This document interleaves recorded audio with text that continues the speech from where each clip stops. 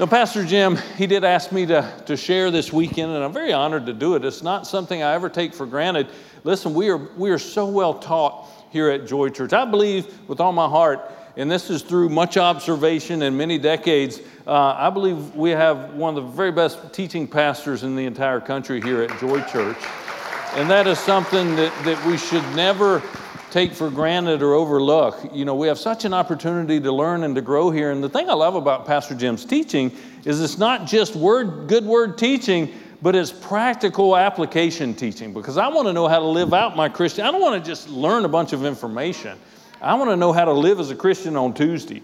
I want to know how to behave when I'm at the traffic light and the guy in front of me won't go. You know, I want to live out my Christianity in a very practical daily way. And so I love the way that Pastor Jim teaches us here, and it helps us tremendously. So today, I'm not going to try to impress you with what I know. I'm going to share some things with you that I believe will help you and will encourage you today. So let's pray together, and then we'll jump into it. Father, in Jesus' name, I thank you. It is an honor. It's a privilege to get up here and share to the best church congregation on the planet. And I'm so honored to be a part of this family and this team. And so, Father, I thank you as I open my mouth wide today that you would give me the words to speak, that you would give me a word in season for every person who is in here. I thank you that you've gathered your people together today. I thank you that you caused them to hear from heaven. And I thank you today as we receive and hear from your word that every one of us walks away with something that will help our lives improve for the better as we're hearers and doers of the word. In Jesus' name, amen. All right, so here's what we're going to talk about today. We're going to talk about don't belittle the little. Never underestimate the power of small. You know, a lot of times small things get overlooked, but we're going to talk about how important the small is here today. Let's look at John chapter 6. Let's look at a few verses here together. Here is talking about Jesus. It said, Jesus lifted up his eyes, and seeing a great multitude coming toward him, he said to Philip, where shall we buy bread that these may eat? But this he said to test him, for he himself knew what he would do. Listen, they've got this giant multitude of people, and they're hungry, and they have a need. They're being presented with the challenge, with the problem. And he lays it out to Philip. And Philip answered him and said, 200 denarii worth of bread is not sufficient for them, that every one of them may have a little. Now, how many of you have ever noticed that Philip didn't answer Jesus' question? Philip responded with what he was confronted with. How many of you know that many times when we're presented with a problem, our response or the level of our panic that we respond to that problem with is in direct proportion to the perceived size of the answer we have for that problem? Does that make sense? I mean, think about it in your own life. Say you had a giant financial need that was presented to you, but you had a giant pile of money in the bank. So how intimidated are you by that financial need? Well, not much, because we got it covered, right? The answer is bigger than the problem, at least in my perception, so we're good to go. But what do I do if this giant need is presented and I look and I don't see what to me looks to be enough? I respond accordingly. And that's what Philip did here. He didn't even answer Jesus' question. Jesus said, where are we going to buy bread? And he said, it doesn't matter how much bread you buy, it's not going to be enough. But then one of his disciples, Andrew, Simon Peter's brother, said to him, there is a lad here who has 5 barley loaves and 2 small fish. Now, Andrew, he's kind of catching on. He's going, wait, we do have something. But look at how he finishes. But what are they among so many? See, even Andrew, who saw the answer that Jesus was looking for, he didn't perceive it as the answer. Why? Because it was too small. It was little. But how many of you know Jesus never asked them for what they didn't have? Jesus never asked them how big the problem was. Jesus never asked them how big the need was. Jesus simply said, what are we going to use to meet this need? Jesus said, what do you have? And in our lives as Christians and believers, that's what Jesus asks for from us. He doesn't ask from you what you don't have. He asks from you what you do have. And if to Jesus, the small that you have is enough, we need to change our thinking and shift that around a little bit. When I was in college, I went through a real important season of growth in my Christian walk. And it happened when I was I was fired up for the Lord. I was excited about the things of God. I mean, I was digging into the Bible every day. I was growing in my walk with God. I was all in. I was committed. I was ready to go to the next level with God. And I remember I was out in my car one day, and I was just driving around worshiping God, and I was flying. At that time, I was an extremely rapid driver, right? And I was able to get places much more quickly than most others, right? And so I was just flying out in my car, and I was praying, I was worshiping, I was having just a great time with the Lord, and I got all excited, and I just called out to God in my car. I said, God, you just tell me what to do. Tell me what you want me to do. I'll do anything for you. You just let me know. What do you want me to do? You want me to go to China? You want me, you tell me, what do you want me to do?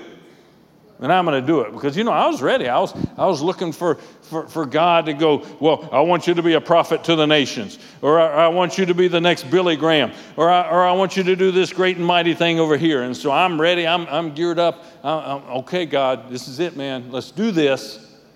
And I'm telling you, the Lord spoke as clear as could be to my spirit. Here's what he said. 2 words. Stop speeding. And I'm not joking. I thought he was joking. I knew it was the Lord. I honestly thought he was kidding with me. And I was like, oh, come on, God. I'm serious now. Come on now. I'm serious. Well, what do you want me to do? I'll just tell me what you want me to do. I'll do it. Stop speeding. And I started this argument now with God, right? Because I'm like, God, you don't understand. I'm not talking about something little like that. I'm talking about what big thing do you want me to do? Stop speeding. Well, I reached a point where I wasn't getting on board with the instruction. And I know that, Jesus promises he'll never leave us, he'll never forsake us. But up to that point, I've been having this wonderful fellowship time of experience with the Lord in my car, and it was almost like the presence of the Lord just went out of the car, and I was left there all by myself. No, I wasn't, but that's what it felt like. And I realized I can't do anything more right now with God until I cooperate.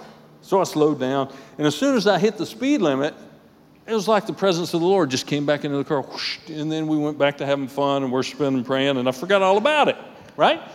So the next day, I get in my car, and I'm zipping wherever it was that I was going, and I began to pray. And right as I started to pray, I heard these words as clear as day in my spirit. Stop speeding. That was the moment it hit me that I was in trouble. Because God was not going to let me get away with not changing something that he wanted me to change in my life. Now, it was entirely up to me and up to my will to do it. But see, I had asked God for something that in my mind I wanted something big. And to God, this was big. But it looked so small to me. Does that make sense? Check out this life point. Everybody wants to accomplish something big, but big comes from a whole lot of smalls put together. And that's what we have to understand. That is so true. If you look at Ephesians, Ephesians 2:10, it talks about we are his workmanship. We're created in Christ Jesus for good works that he's prepared beforehand that we should walk in them. And we'll read a verse like that, and it's an exciting, encouraging verse, and we're like, oh man, God's created me for something awesome. And it's true. God's created me for these big works that he's prepared for me to do. Well, that's not what it says. It doesn't say he's created you for big works. It says he's created you for good works. And what we have to understand sometimes is it takes a lot of little good works many times before we get to the big good works. And we have to get our feet wet in the little good works. Okay? So, what am I saying? I'm saying much of our Christian growth is a result of planting seeds. And seeds don't look very big when you first plant them. But to God, when he looks at an acorn, he doesn't see this little tiny acorn. He sees this gigantic oak tree with all of its potential wrapped up in this seed. But guess what has to happen before the seed or between the seed planting and the giant oak tree? Time. Growth, patience, waiting.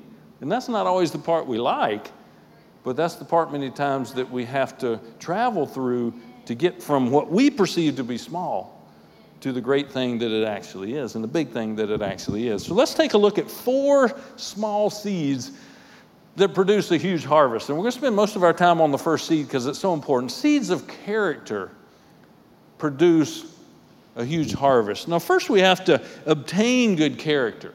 And see, that's what God was trying to do in me. I had a lot of things that I wanted to do for the Lord, and I was excited for God. But there were a lot of things in me that God needed to get squeezed out of me. And he started with stop speeding, okay? Because he was trying to reset my thinking in some ways. Let's take a look at a verse together. Proverbs 10, verse 9 says, he who walks with integrity walks securely, but he who perverts his way will become known. How many of you know when you walk, it consists of a number of different steps? Have you ever noticed that? Anybody ever successfully walked without taking steps? Okay? And the Bible says the steps of a righteous man are ordered of the Lord. Check out this life point. Our character is established, guess what? One step at a time. Your character is established not through an event. You don't one day wake up and now you're a person of character. Your character is developed over time on a path, taking steps, and you got to walk it out. You ever hear people, and I've probably said this in the past, but you ever hear people make this statement? They go, you need to just take a leap of faith, right? You've probably said that in here. We just need to take a leap of faith. You got to just jump in. You got to take a leap. Well, I know what you mean by that, but I cannot find a single scripture in the Bible where God ever tells me to jump into something. You know, when we leap, many times that's an act of desperation. But when we take steps, they're steps that are born out of confident trust in the Lord. Now, I'm not saying steps are easy. Sometimes those steps point us in a different direction that God wants us to take that maybe we're not comfortable with taking. So not all steps are comfortable, but steps are on a path that God wants to lead us down. Right? God's word is a lamp. That's right. God's word is what? It's a lamp unto our feet. It's a light unto our what? On our path. We don't leap our way down a path. We walk down it. We take steps down it. You know, Proverbs 3, 5, and 6, trust in the Lord with all your heart. Lean not on your own understanding. In all your ways acknowledge him, and he'll direct your leaps, right? No, he'll direct your path. He'll guide you down the path one step at a time, and your character growth takes place one step at a time. So let's look at what character consists of. What's the makeup of character? Number one, character is just simply doing the right thing. Now, that's real easy to say, and that's real easy to do when we want to. But how many of you know character really is revealed when we have to do the right things that we don't want to do? And from time to time, we're presented with things that we just don't really want to do, but we know that it's the right thing to do. That's where the rubber meets the road when it comes to your character. You know, because by making the right decision here, it might alienate somebody around me. Maybe my friends won't think I'm as cool because I did the right thing here. Maybe the right thing here isn't the politically correct thing of the day. And if I do it, it might create some conflict potentially at work or in my family or among my friends and neighbors. Does that change what we should do? Not at all. Because character doesn't have gray areas in it. Right? And character understands, look, we just need to do the right thing. Well, Pastor Dave, I spent the entire morning today doing the wrong thing over and over and over and over again. I spent the last 20 years doing the wrong thing. Well, guess what? The good news is you're not in the last 20 years right now. We got to go from here. So what do? We make the next right decision. Right? That's all you can do. One step of character at a time. Well, you know, maybe you've had a questionable character over the years. I lie when the pressure comes on. I cheat when the pressure comes on. I do whatever when the pressure comes on. Well, listen, you can change that now.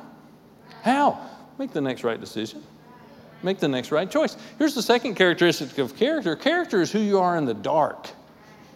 Everybody can be pleasant and enjoyable and godly, among your church family for an hour and a half on Sunday morning. But what happens on Wednesday night at 2 in the morning when you're all by yourself at home? Right? What do we do then? Are we two different people? Are we who we are in public and we're someone entirely different in private? Are we who we are outwardly but internally and in the processing of our minds and thoughts, we go down paths we should never go down? Right? So what do? Well, I make the next right decision. Right?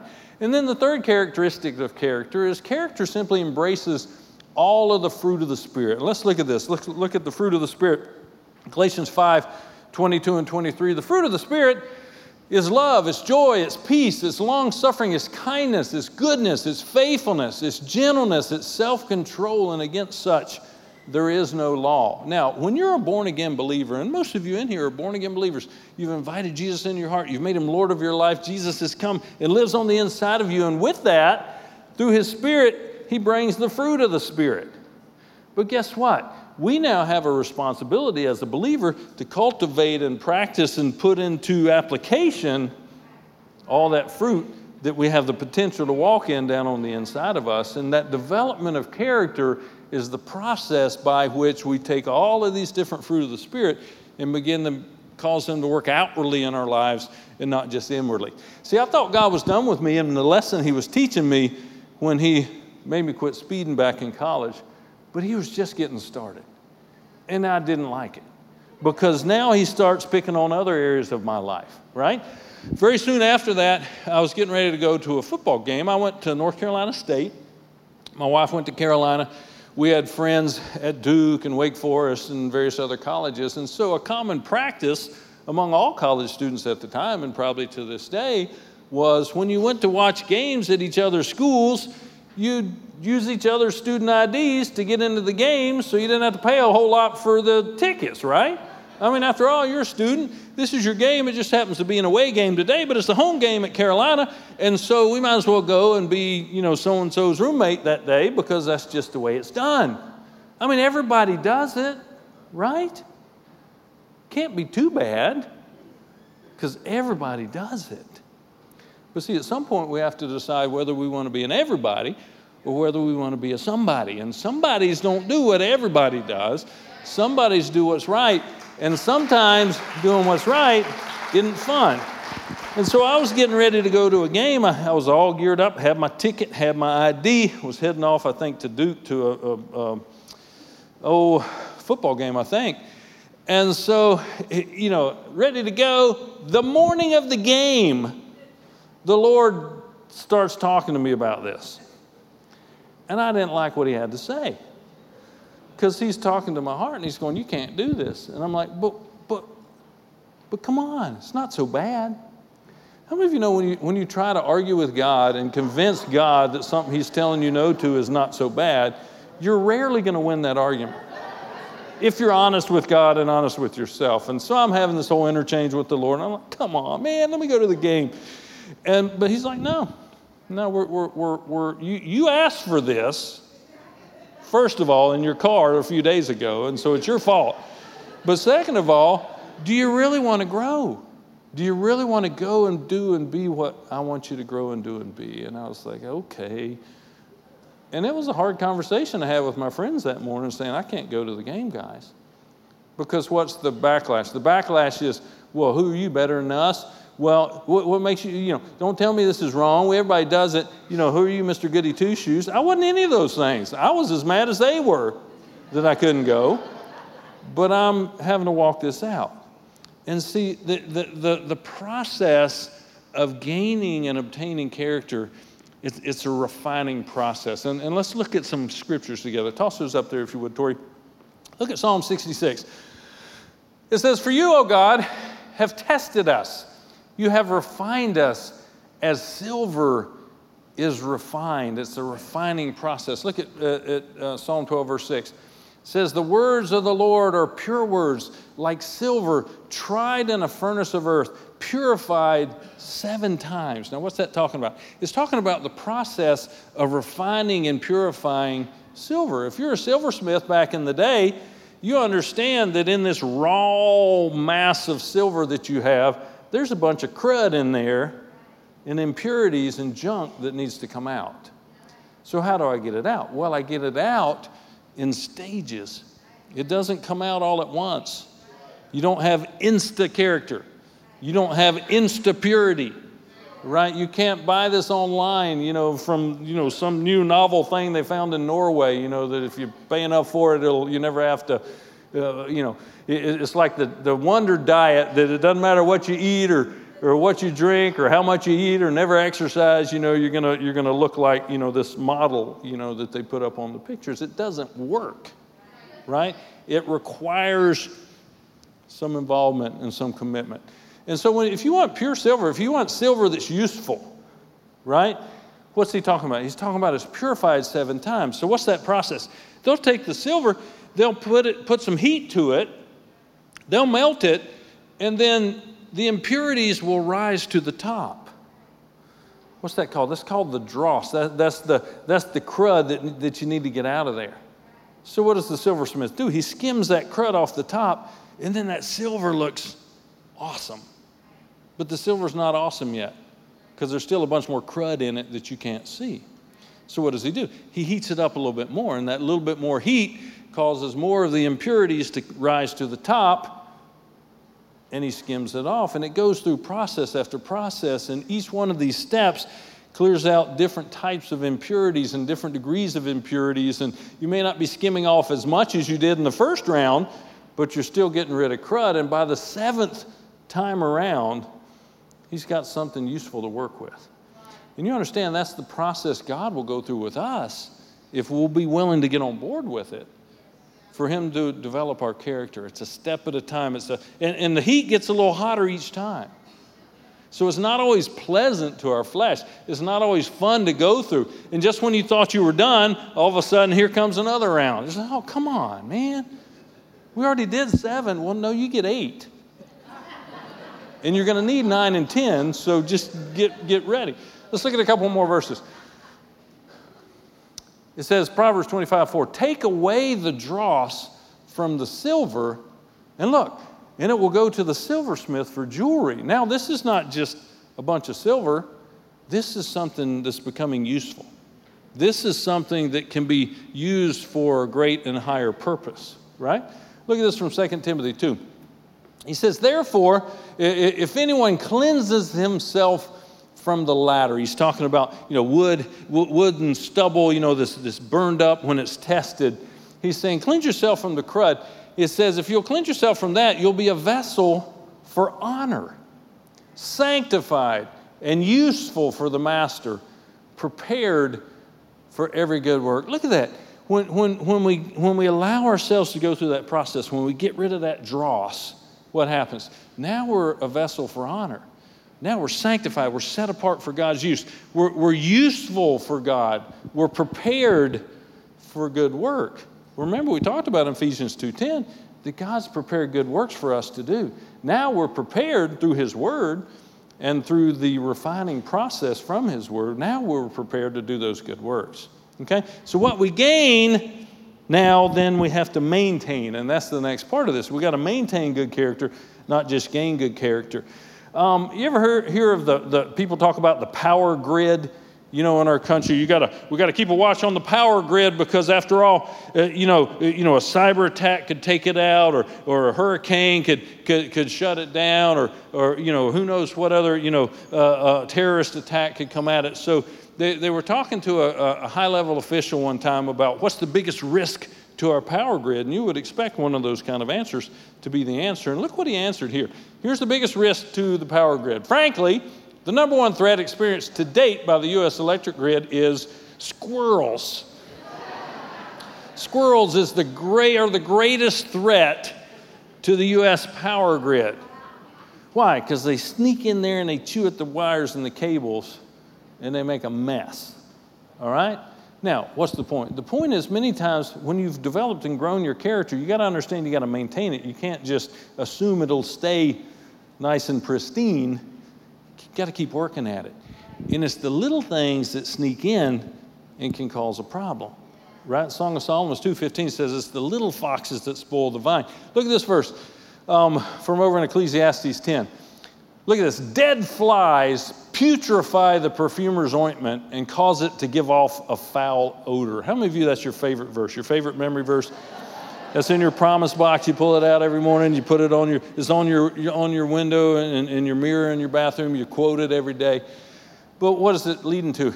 It says this. It says, so does a little folly or a little foolishness to one respected for wisdom and honor.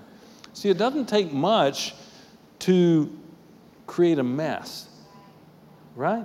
And you can have a beautiful thing of perfume, but you throw some dead flies into it, and guess what? The whole batch is affected by it. And we can develop and obtain good character, but we have to maintain that good character because your last impression is your lasting impression, right? So here's our second one. Our second seed that we need to sow. We sow seeds of character. We want to sow seeds of faithfulness. And we don't have time to go to Luke 16, 10 through 12, but if you go and you read through those verses, you'll find out it starts with, he who's faithful in little will be faithful in much. And it continues on, and it's talking about really 3 different levels of faithfulness, if you'll toss those up. You have personal faithfulness, you have financial faithfulness, and you have ministerial faithfulness. And what he's saying is this, he's saying, look, your faithfulness is tested in the smalls. And what you do in the smalls are what I can trust you with in the bigs. See, there's a learning ground, there's a proving ground when it comes to faithfulness. And you've got to be faithful in the little instead of waiting around for the big opportunity. Big opportunities aren't going to come if you're not faithful with the little that's there in your hands. Or if a big opportunity does come, you're just going to mess it up because your unfaithfulness will be magnified in the big because you were never faithful in the little. Does that make sense? And so allow yourself to go through that training process. I remember back in the early days of World Changers Bible Institute, we were in Charlotte, and this was a long time ago, 30 years ago. And I was at the school one night. It was late. Pastor Jim was just getting ready to leave. And as he was walking out, he said, hey, make sure, I was locking up. He said, make sure that you close that door, when you leave, and because there was this one door that separated off a different section of the building, and it took more heat and air to take care of both sides of the building. So it was just a stewardship thing, which was wise. And so I remember I laid down to bed that night. You ever had this happen? You're in the comfort of your home in your jammies, all ready to sleep, and you lay down and lay your head on the pillow, and then all of a sudden, ping, your eyes pop open, and you realize, oh my gosh, I forgot something, and I had forgotten to shut that door. Now, if I had called Pastor Jim on the phone right then and there, first I would have woken him up, which wouldn't have been good, but second, I would have said, hey, Pastor Jim, I'm so sorry, I forgot to close the door. Do you want me to go all the way back up to the school and close the door? He would have gone, of course not, but please remember to close the door next time, right? Because it wasn't a big thing, but to me, guess what? It was a big thing because it was a reflection of my faithfulness that I had not followed through on that I needed to. So I got up out of bed, put my clothes on, drove all the way out to the school. It was probably 20 minutes away, and I shut the door, came back home. Now, was that necessary? It was necessary to me because it was a seed of faithfulness that mattered to me. And that little thing led to bigger opportunities because I was faithful in that little thing. Listen, you guys, this room is full of people. And right now, in other parts of our building, it's full of people that are being faithful in the smalls. There's people back there changing diapers on your babies right now. So you can be in here serving the Lord. I was sharing about Eric Hoffman, who was here with us yesterday, who heads up our Joy to Mow team outside. Many of you wonderful people, men and women, help out with keeping our grounds wonderful. I drove in yesterday, and I was just admiring how beautiful the grounds were and the grass and how nicely it was mowed. That's all done by volunteers. And these volunteers, you don't see them during the week when they're out here for hours on the mower or with the weed eater and the blowers, taking care of everything to make your campus look great. But what are they doing? They're sowing seeds of faithfulness, and it's producing a harvest of change. Okay? So let's sow good seeds of faithfulness. And then here's our third seed. We want to sow seeds of obedience. Seeds of obedience. And look at these two verses. These are good verses. John 14, verse 15. In both cases, these are Jesus speaking. He says, if you love me, keep my commandments.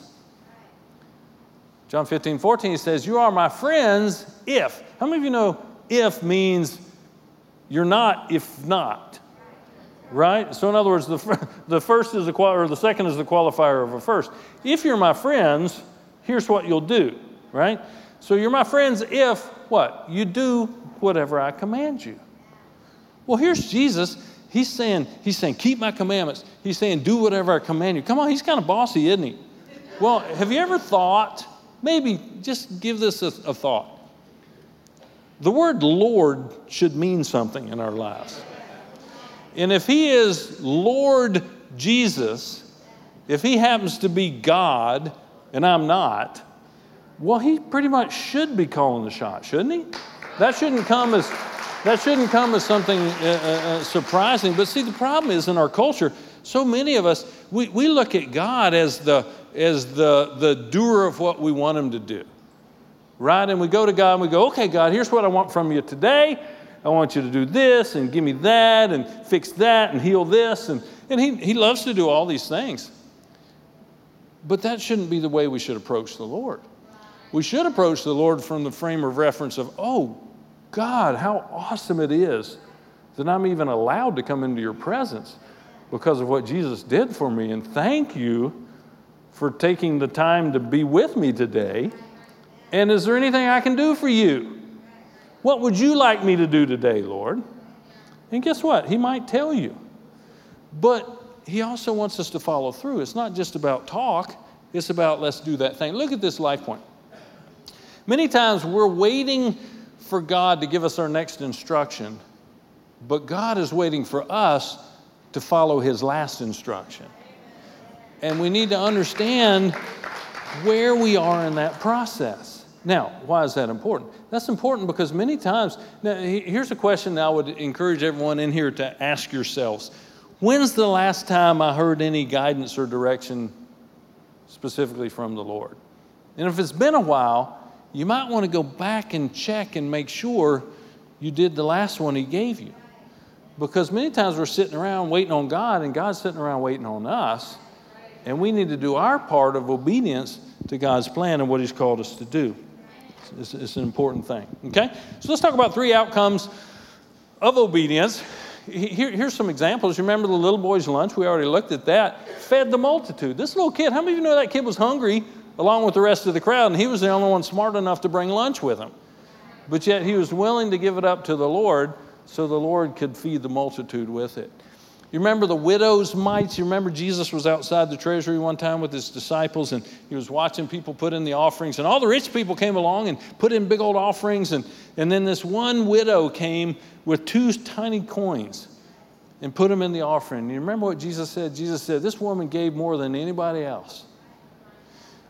That is one person I look forward to meeting when I get to heaven, that widow, because I want to hear the rest of the story.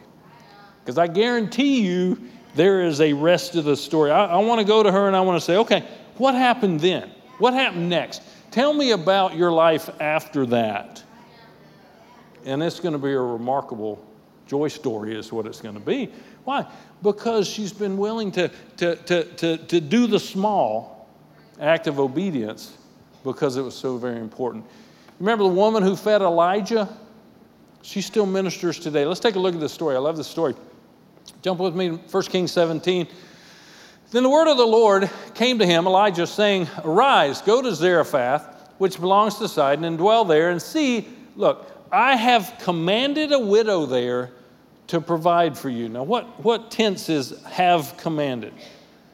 Past tense, right? Go back to 6th grade English. This is past tense, right? So what does that mean? That means God's already done this. He's already spoken to the widow, right? He's talking to Elijah after he talked to the widow, right? So he said, I've commanded a woman there to provide for you. So he arose, he went to Zarephath, and when he came to the gate of the city, indeed a widow was there gathering sticks, and he called her and said, please bring me a little water in a cup that I may drink.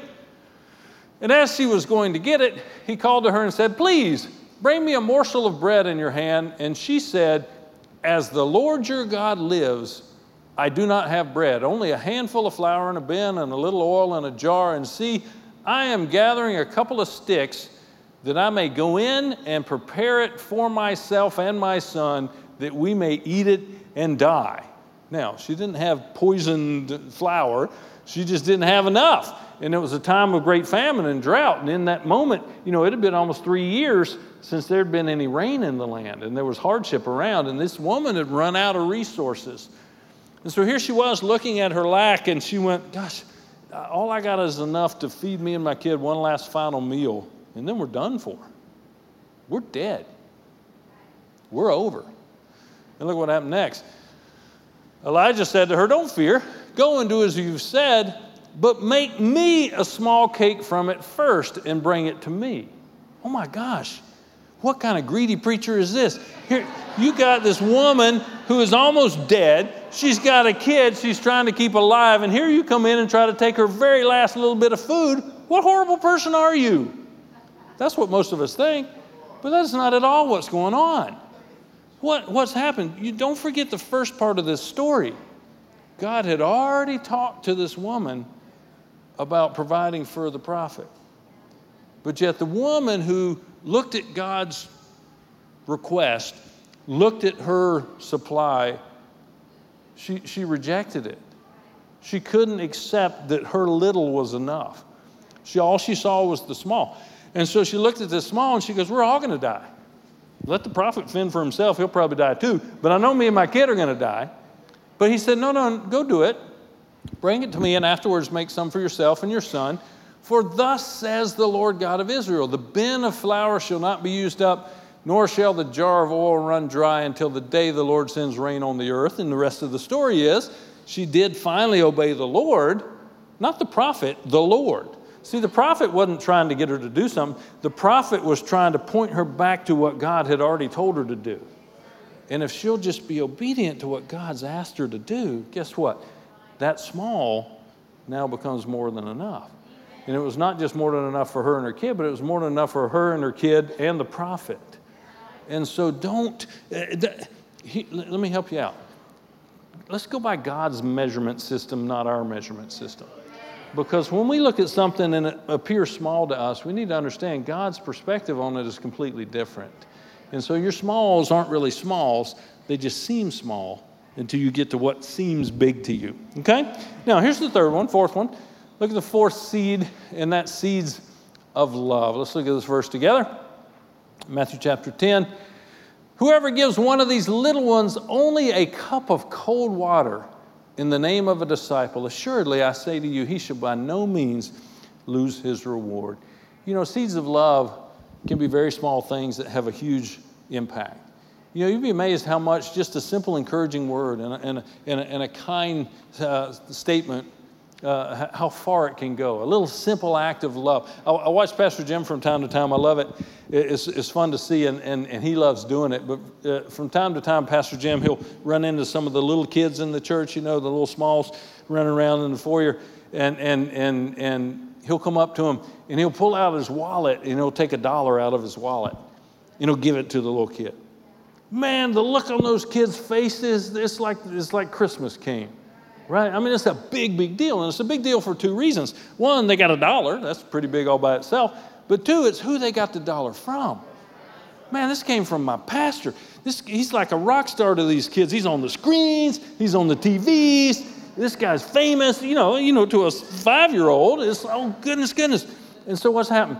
He just made that kid's day with $1 out of his wallet that took him 20 seconds to hand to him.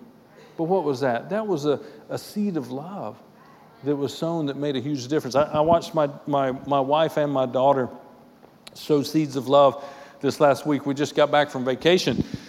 And we were on the way to our vacation, and we stopped at a place to get some lunch. And it had connected with the restaurant. It had this little shop with stationery and journal. You know how girls like their journals to write in their little journals and stuff. So Lauren likes that kind of stuff. Paula likes that kind of stuff. So Lauren goes in the little journal shop, and she found a really nice, it was like a whole set of journals. It was really nice. And that she wanted to do. So she made an investment in it. She bought it. She went and she checked out. And the girl that checked her out there was about the same age as her. And she just made a little passing comment as she was checking out. She goes, oh, I like that one. And she said, I've wanted that one myself. And just, idle chatter, as she's checking out. So Lauren comes back to the table, sits down to eat, and she's very quiet, and that's unusual for my daughter, if you know my daughter. So she's just kind of sitting there. She's real quiet, and she goes, I really feel like the Lord wants me to give that journal or those journals to the girl. And so she did. She got up and she went and she just gave it to the girl. She just told her God loves her and just wanted to bless her. And I'm telling you, it made that little girl's day. And I mean, just over and over again, for the next half hour we were there or so, even her fellow waitress came over and she's going, you have no idea what a difference that made in her life. She's almost cried 3 times back there just because you gave that to her. We got to love on her when we were leaving and just let her know, just how much God loves her. But what was that? It was a seed of love. When we were out walking around, we went to Washington, D.C. for the holidays to meet up with our son. But, we were walking around, and Paula had a blanket with her that she had taken. We did the fireworks there in the mall, at the Capitol and stuff. It was just pretty cool. But anyway, we were walking by, and there was this homeless lady that was laying on the ground, just sleeping on the ground. Had a little bit of stuff, kind of behind her, and she was out cold, asleep. So Paula just, at the nudging of the Lord, took that blanket and walked up and just laid it beside her, there where she laid, and just left it there for her. Well, what happened after that? I don't know. Somebody else may have come and grabbed it. She may have woken up and saw it and went, oh man, this is great. She may have looked at it and went, that's orange, it's ugly, I don't like UT. I don't know how she responded, but see, none of that matters because none of that was the point. The point was Paula was doing an act of obedience to the Lord, an act of love, sowing and planting a seed. You see what I'm saying? And so what are we doing? Put them all up on the board there together, if you would.